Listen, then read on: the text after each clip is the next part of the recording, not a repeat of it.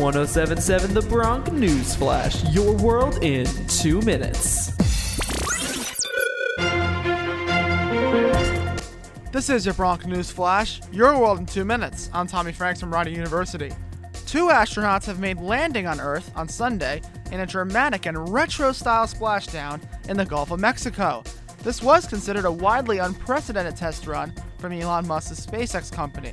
The splashdown was the first in 45 years. Well, everyone, get ready. If any of you own businesses taking place outdoors, now might be the time to prepare for the hurricane racing up the East Coast, as the storm did hit the South Florida East Coast.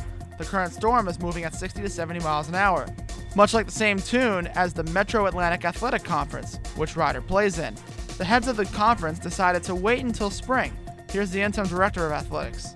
What's going on in college sports is not much different than what's going on globally. All of us have to adjust to living with COVID-19.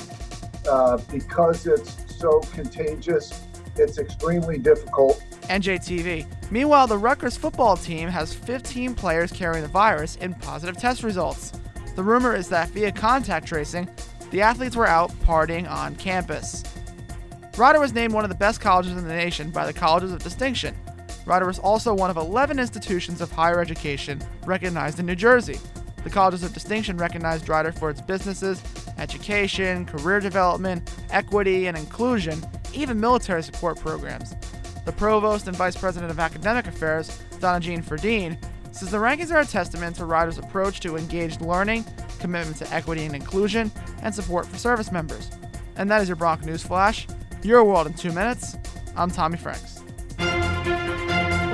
That was 1077 The Bronx News Flash, your world in 2 minutes. To hear more episodes, you can go to 1077thebronx.com/newsflash. See you next time, only on 1077 The Bronx.